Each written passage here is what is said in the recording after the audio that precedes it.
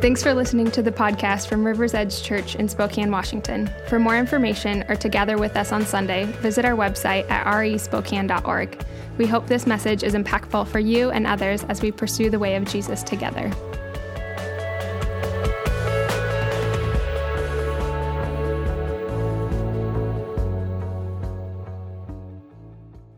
If you've been with us for the last couple months, you know that we are reading through the Bible in a year, and we are studying through the Bible in a year together on Sundays. And we have been in the first 11 chapters of the Bible for months now. And in those first 11 chapters, we've really covered a lot. The first 11 chapters of the Bible are all about creation, the creation of the cosmos, the creation of humanity, God's design, purpose, and intent for how the cosmos and humanity were to operate. But they also trace the struggle that follows. As humanity, all of humanity rebels against God, and there's this sort of humanity-wide rebellion, humanity-wide flood, and then what happens after the flood is that humans fall back into rebellion against God once more. And then you hit chapter 12, and as we did last week, and chapter 12 is this sort of turning point in the book of Genesis, where it goes from stuff that's happening across the cosmos or across all of humanity, and all of a sudden it zooms in on one individual named Abraham. And it's this one man, Abraham, whom God calls out and calls to follow after him. And he promises Abraham that it is through him and his offspring that God is going to bless the entire world. God's plan to rescue humanity and bring them back into the goodness of the garden is curiously going to center around one man and his descendants. The problem is that Abraham doesn't have any descendants. And so Abraham has to have incredible faith in God and his ability to give them a child as a fulfillment of God's promise. And there's all sorts of ups and downs, if you remember that storyline. At one point, both Abraham and his wife give up faith that God's going to provide them a child, and they essentially try to start building descendants through Sarah's slave girl, but God sort of rejects that idea. He's not having any of it, and so after years pass by, eventually Abraham is 100 years old, Sarah is 90 years old, and finally, somehow, God gives them a son, Isaac. And no matter how you frame the birth of Isaac, it's an absolute miracle. Sarah has been barren her entire life, and she's now 90 years old. It is not humanly possible for a 90-year-old woman to give birth to a child, let alone one who's been barren. And yet somehow, that's exactly what happens. God brings about this miracle that is almost a prelude to the virgin birth of Jesus. It's this miracle that confirms beyond any shadow of a doubt that God is at work, that God is with them, and thus God fulfills his promise to give them a son. Isaac is sort of this miracle baby, blessed by God and given to Sarah and Abraham in their old age. God has just come through in an amazing way, and things are finally looking up. And then we get today's story from Genesis 22. This is starting in verse 1. It says, sometime later, this is when Isaac is older, God tested Abraham. He said to him, Abraham, here I am, he replied. Then God said, take your son, your only son whom you love, Isaac, and go to the region of Moriah. Sacrifice him there as a burnt offering on the mountain I will show you. And I'll pause here for a moment before we continue. It was common practice in the ancient Near East to sacrifice a child as part of worshiping false gods. This practice, as we'll see later in the scripture, is detestable to God. He hates it. It's one of the reasons that the Canaanites will be expelled from the promised lands. It's one of the reasons that Israel will eventually go into exile. God makes it clear time and time again that he hates this practice. Never once will God ask for this type of sacrifice, except here. In order to test Abraham, he asks him to sacrifice Isaac, his only son, the son he loves. And somehow, Abraham has the faith to say yes. And the only reason that Abraham has the faith to say yes is that his faith has grown. Time and time again in the preceding decades, God has called him, challenged him, and promised him things that seemed impossible in his eyes. And yet, time and time again, God has come through. Now, God has come to him yet again with another test. And yet, as Abraham looks backwards through the decades, he's seen how God tends to make a way where there is no way. His faith in God has grown tremendously in the years leading up to this moment. And so he's faced with another opportunity to trust. Isaac was confirmation of God's promise. Isaac is the only means through which God's promise can be fulfilled. The death of Isaac would not only be heartbreaking, but it would seem to be the death of the promise as well. And yet, Abraham knows that somehow God will make a way where there is no way. The writer of Hebrews says it this way. He says, by faith, Abraham, when God tested him, offered Isaac as a sacrifice.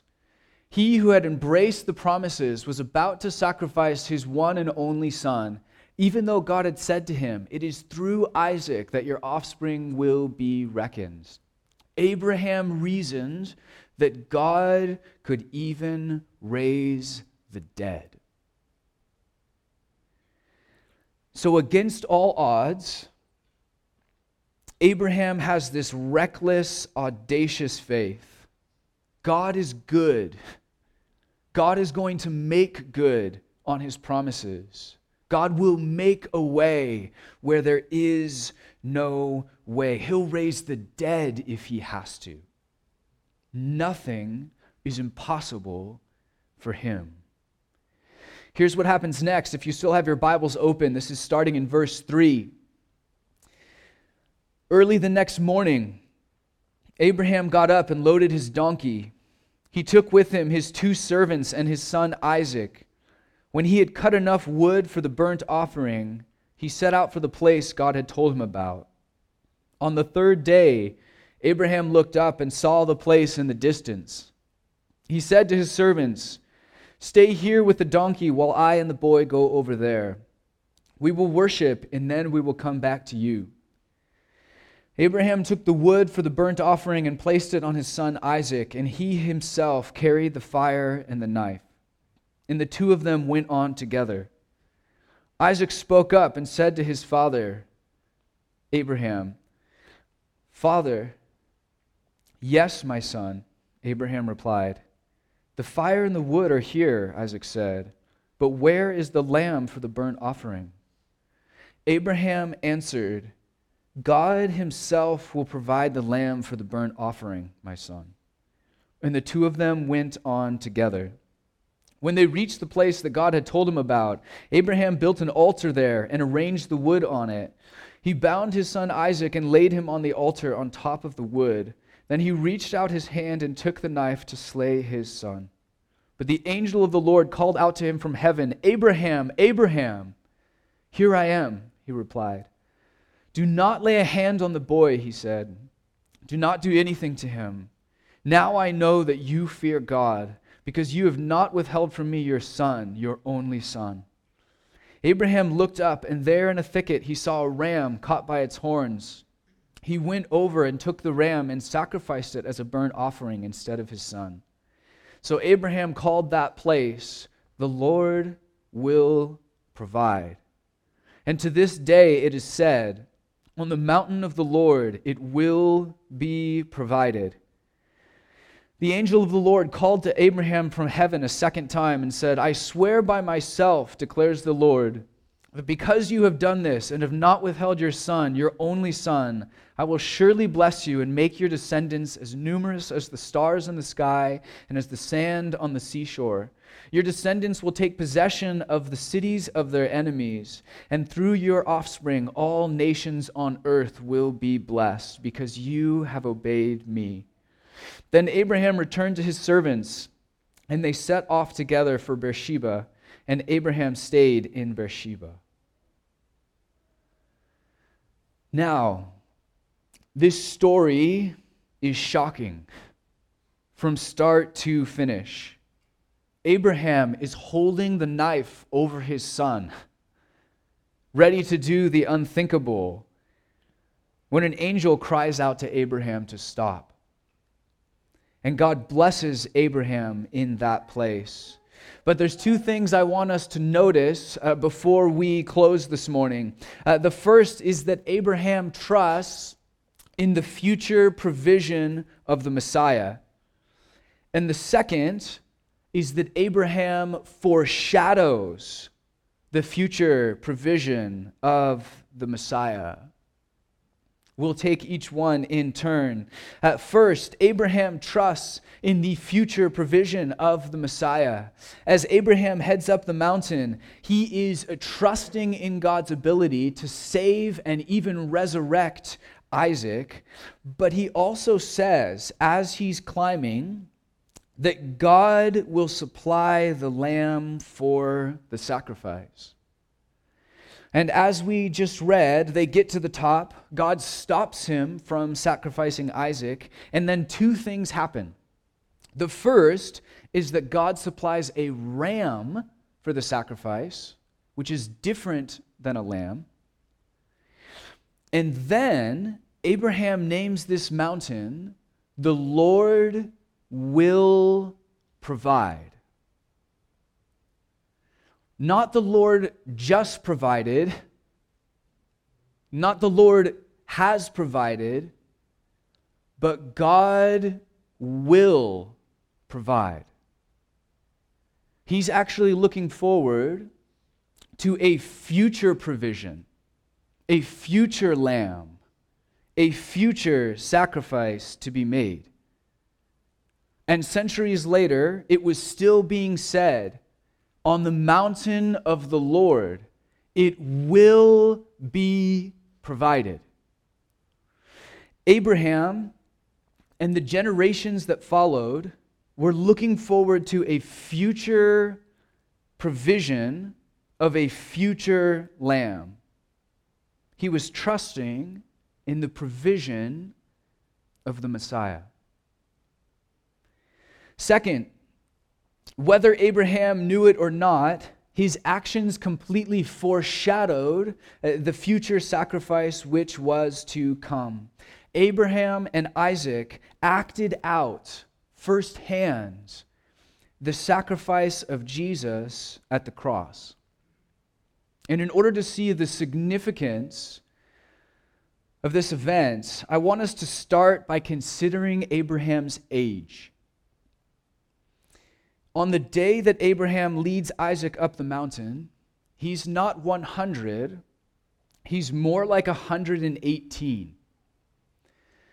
Which means that Isaac is somewhere around 18. Now, quick question. Who is typically stronger, an 18-year-old or a 118-year-old? Yeah, it's not even close. Meaning that Isaac was not a little kid being led up the mountain against his will. He was, for all practical purposes, a grown man who was far stronger than Abraham at this point.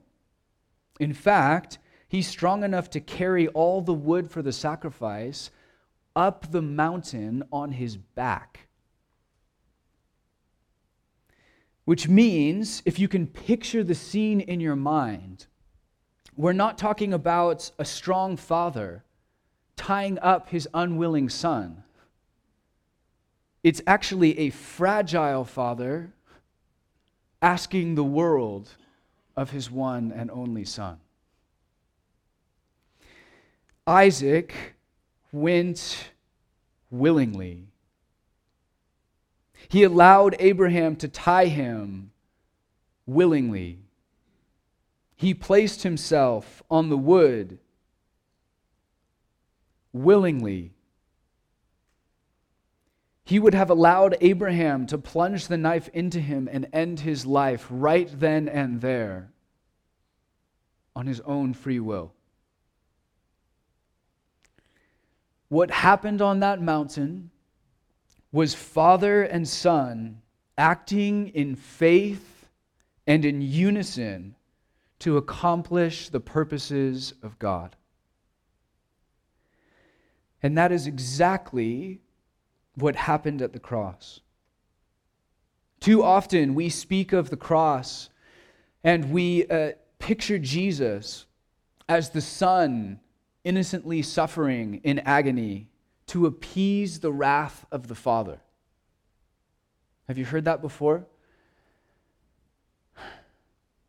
So we kind of have this picture of angry God the Father taking out all of his wrath on innocent Son who stands in our place. But if we are to take the sacrifice of Isaac as a foreshadowing of the cross, then it was actually the willing agony of both father and son. It was a sacrifice of father and son given to appease the wrath of both father and son. Jesus is just as antagonized by sin as the Father.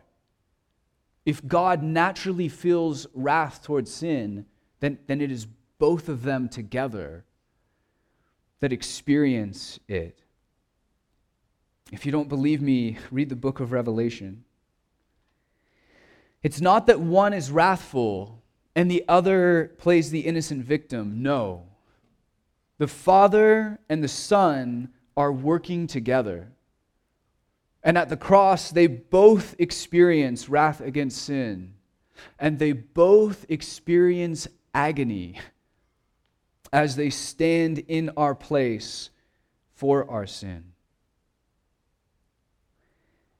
Here's Abraham with his son, his one and only son, the son whom he loves, the son of the promise, this miracle born in his old age. And now he's told to kill him, cut him up, and burn him. I have 3 boys, and I cannot imagine what Abraham is feeling in this moment. I cannot even fathom the agony. The heartache that Abraham was prepared to feel in that moment, that God the Father would eventually feel as his son hung on the cross. It is almost unimaginable. Abraham is feeling the full weight of that agony. I imagine there are tears in his eyes as he raises the knife above his son. And God steps in and intervenes at the last moment, and he says, in a sense, "Stop, Abraham. You don't have to do that. That's my job. I'm going to do that. I am going to give my one and only Son. You don't have to.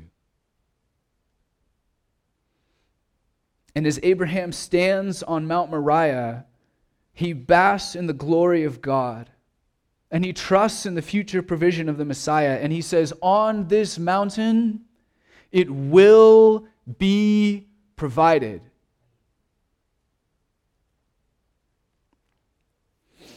And centuries later, the Jewish people had a different name for that mountain. They called it Golgotha, the place of the skull. It was the hill outside the city where criminals were executed. And centuries later, a different son, the one and only Son of God, the Son whom he loves, would walk up that same hill carrying the wood on which he would be sacrificed. And on that fateful day, Father and Son would agonize together as Jesus was nailed to the cross. And at last, a lamb was provided. You see, we'd like to separate out the Old Testament and the New Testament in our minds. And because one of them has the word old in the title, we typically think of it as old and outdated.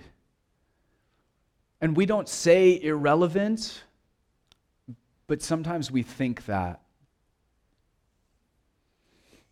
But study it a little closer, and a different picture emerges. If I were to recap the last 2 weeks of teaching and sum up the life of Abraham, I would do it this way. Abraham, first off, he follows God in Baal land, where everyone around him is worshiping someone else and worshiping false gods. Abraham sets up altars of worship to Yahweh in the midst of a pagan culture. Second, Abraham trusts God even when it doesn't make sense. He says, God, I trust you to protect me. I trust you to provide. I trust you to bring a child out of a 90-year-old womb, to give me descendants as numerous as the stars, to make good on your promises. It doesn't make sense from where I'm sitting, but I trust you. Third, Abraham commits to living a righteous life. He says, hey, me and my descendants will walk in righteousness and justice, or tzedakah and mishpat, for those who were here last week. And finally, Abraham says, I'm going to trust in the future provision of the Messiah. And from where I'm sitting, that seems to be exactly what you and I are called to do. Follow Jesus in a culture that wants nothing to do with him. Follow Jesus in our skeptical, secular age. You're going to stand out. It's going to cost you something. It might cost you everything, but follow after him. Trust God, even when it doesn't make sense. Trust him with your life and your finances. Trust him to lead you into a place where you will be fruitful for the sake of his kingdom. Trust him to return one day and set everything right. Trust him to resurrect you from the dead. None of that seems to make sense in the eyes of the world. But he's asking you to trust him with everything. I grew up self-identifying as an atheist. My actions, my thoughts, my life, all of it was very much in line with the flow of atheist and secular culture. I didn't trust in things that I couldn't see, and I couldn't see God. I can't see Jesus. I can't see his promises. I certainly cannot see his future kingdom, which is to come. But when you encounter Jesus, he invites you into this counterintuitive life of faith. And what is faith? Faith is confidence in what we hope for and assurance about what we do not see. Faith is learning to see beyond the physical world in front of our eyes and to engage in a trusting relationship with God. And that costs me something to do that. Switching from one world to the other was not easy. Following Jesus in an increasingly secular age is not a walk in the park. It cost me something. I lost friends in that transition. I lost reputation and social status, at least in their eyes. I lost the ability to blend in. I started standing out among my college friends in a way that was not always easy. I had my moments of feeling mocked and marginalized over the years. But my guess is that Abraham did too. As far as I can tell, he was the only one trying to worship Yahweh in a culture of idolatry. When I came to Jesus, I had to place my trust in him for everything. Not just forgiveness of sin, not just salvation, for everything. I had to give up my right to rule and govern my own life, to choose my own career and do the things that I thought I wanted to do. Jesus says, die to yourself, pick up your cross, and follow after me. Don't worry about clothes and food and provision. Just seek first my kingdom. I'll provide all that you need. That's central to discipleship. You know what that's saying? It's saying, God, I trust you, even when it doesn't make sense.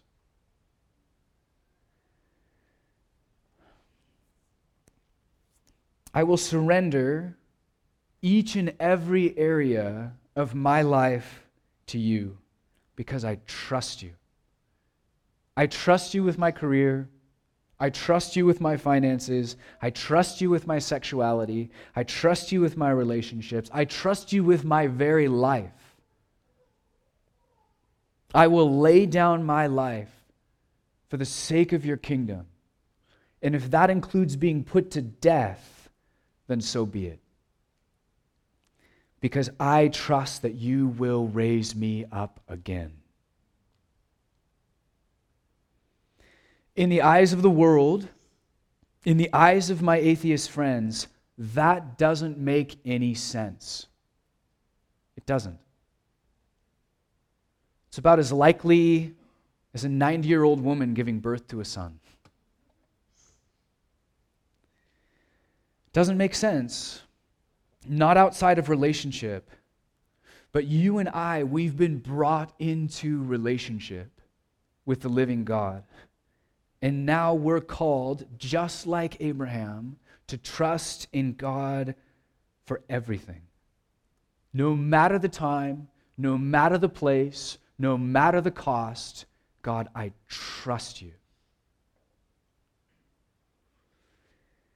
When God calls your name, you respond like Abraham did. Here I am. What is it, God? What's next? Point number 3, We follow in the footsteps of Abraham, and more specifically in the footsteps of Jesus himself, by living lives characterized by righteousness and justice, tzedakah and mishpat, in which all relationships with God, with land, and with others are all set right and flourishing as God intended. That's what the inbreaking kingdom is all about. That's what the Sermon on the Mount is all about. And finally, as we close, we trust in the provision of the Messiah. That on that mountain, it was provided. That Jesus gave the ultimate sacrifice for our sins in our place, that in it he conquered death on our behalf. He took your sin, he died your death, and he's not upset about it. He doesn't regret doing that for you. He laid down his life. He provided what we could never provide so that we could be free. So now we trust in the work of the cross that God has provided. We trust in the power of the cross over our lives right here, right now, this morning, that God is providing. And just like Abraham, we look to the horizon. We look to the future when the kingdom of God will come in full. And we say with faith in our hearts that God will provide. Jesus will return. He will fulfill his promises. He will wipe evil off the face of the map and usher in an eternity more glorious than we could possibly imagine.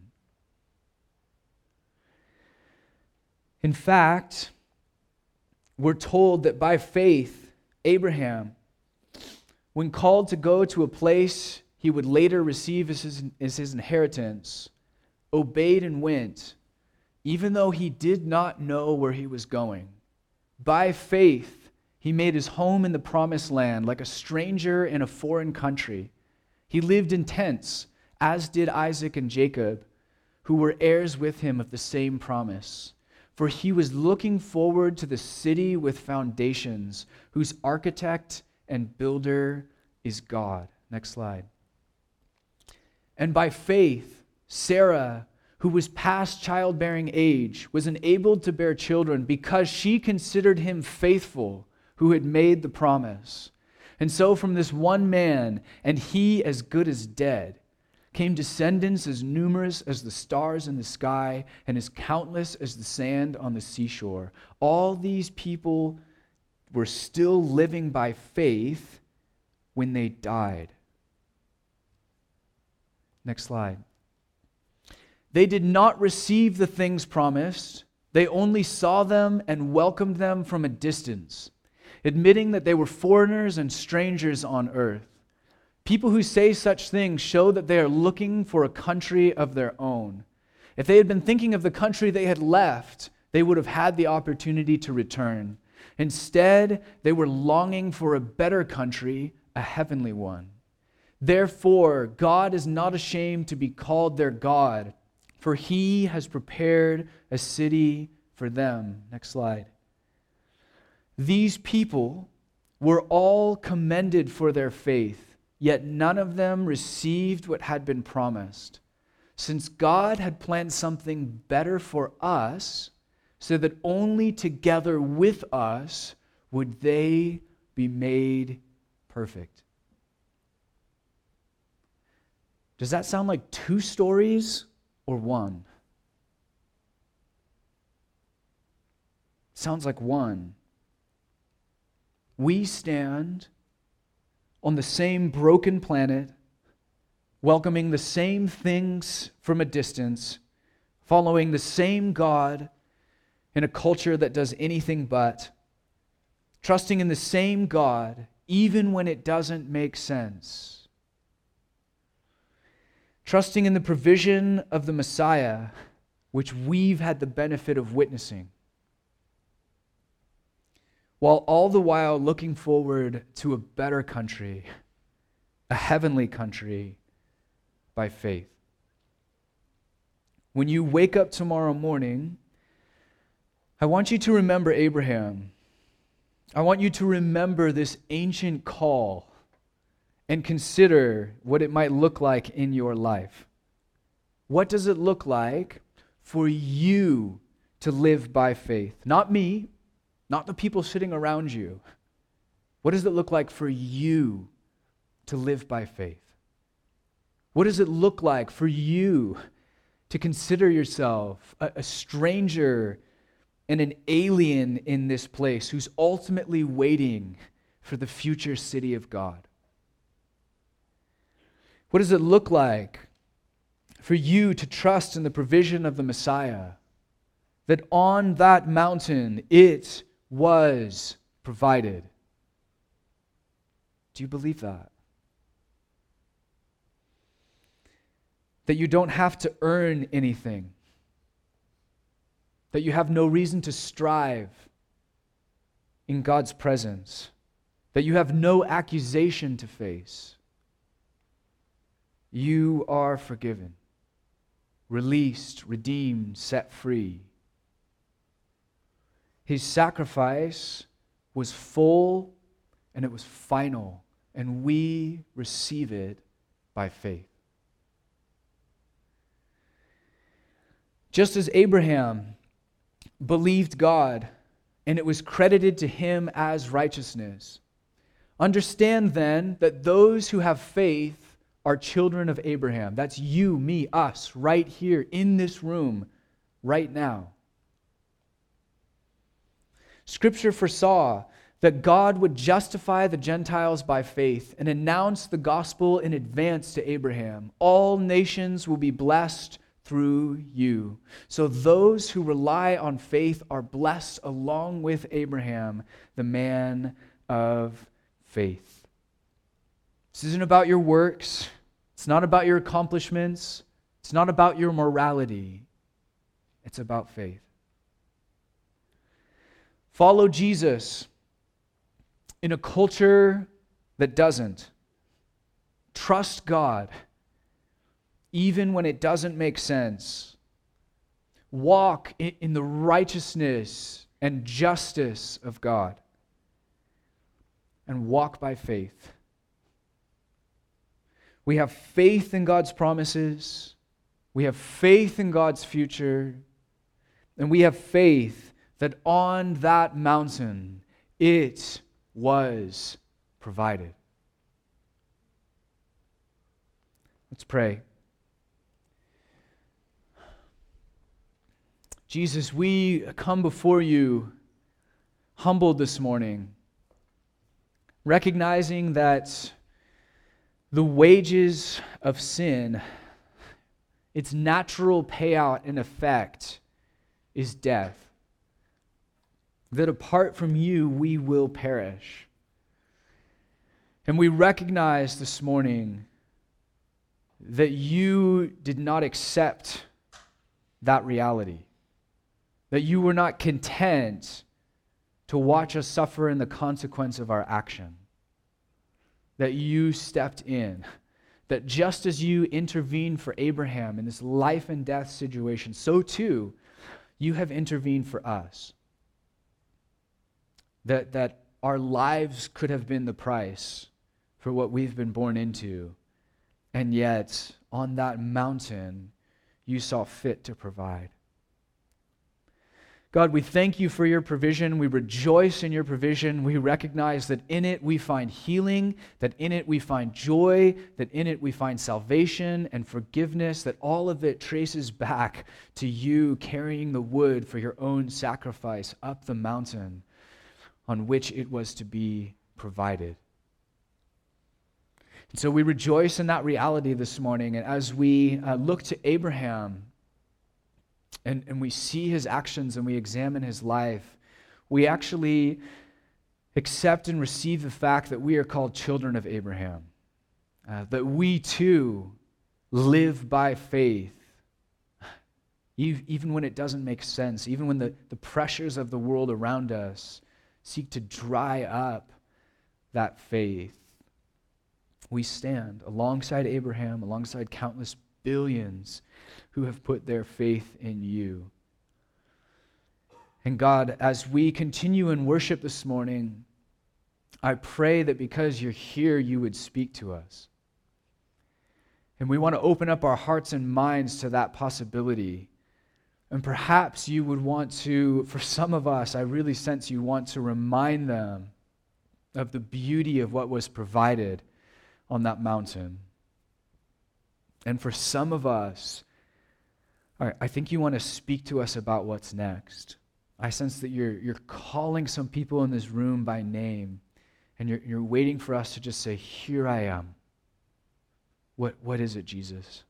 What's the next thing? And as you respond and as you fill in the blanks and as you whisper to us, God, would you tell us what we are to do by faith? Would you fill in that blank? By faith, I will. Speak to us, Lord, as we worship you here. In Jesus' name, amen.